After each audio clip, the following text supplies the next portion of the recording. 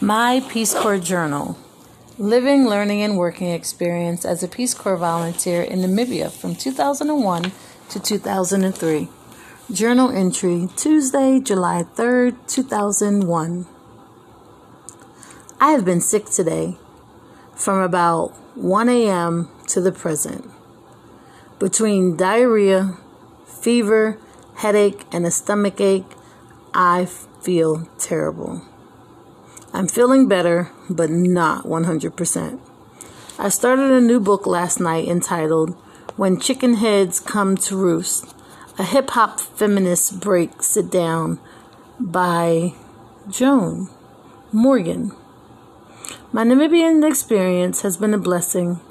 Nothing in particular has taken place, but it is just like home, except I have no hot water, and the bugs remind me of the country, Bama, Alabama, Florida, and Maryland. My mission is to obtain a unique outfit from Namibia.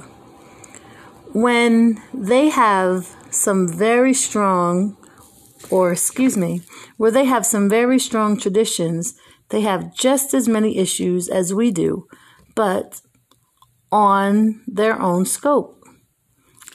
I have called Ian a number of times and have not returned my call yet.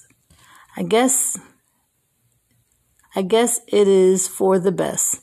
Shenga calls quite often and is certain that we will marry.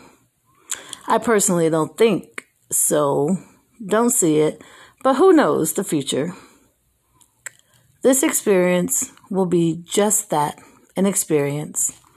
I feel at home, except for the fact that I cannot speak the language fluently, and there are a number of languages. The soap opera to watch is Generations, smiley face. Of course, I'm not a chef, so most of my meals are instant, except when I eat what my family prepares. This is usually good, but suspect. You have to be more careful of how these meals are prepared, the cleanliness of the food, dishes prepared in, and how long ago it was killed. I've eaten sheep, donkey, and goat. Chris is a Peace Corps driver, and my baby. He reminds me or will take the place of Des.